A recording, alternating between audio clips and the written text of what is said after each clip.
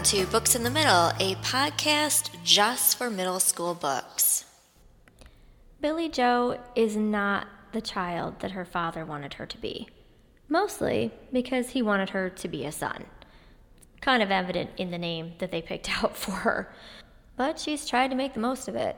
After all, her father needs all the help he can get, being a wheat farmer in Oklahoma.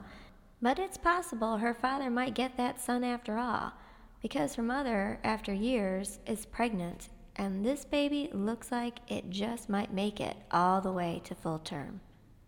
But there's always something to worry about, especially since the rains have stopped.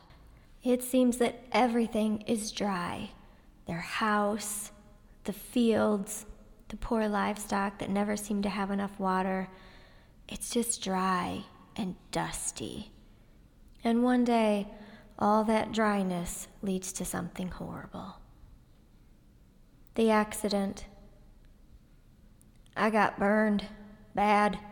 Daddy put a pail of kerosene next to the stove, and Ma, fixing breakfast, thinking the pail was filled with water, lifted it to make Daddy's coffee, poured it. But instead of making coffee, Ma made a rope of fire. It rose up from the stove to the pail, and the kerosene burst into flames. Ma ran across the kitchen, out the porch door, screaming for Daddy. I tore after her. Then, thinking of the burning pail left behind in the bone-dry kitchen, I flew back and grabbed it, throwing it out the door. I didn't know Ma was coming back. The flaming oil splashed onto her apron, and suddenly Ma was a column of fire. I pushed her to the ground, desperate to save her, desperate to save the baby. I tried, beating out the flames with my hands.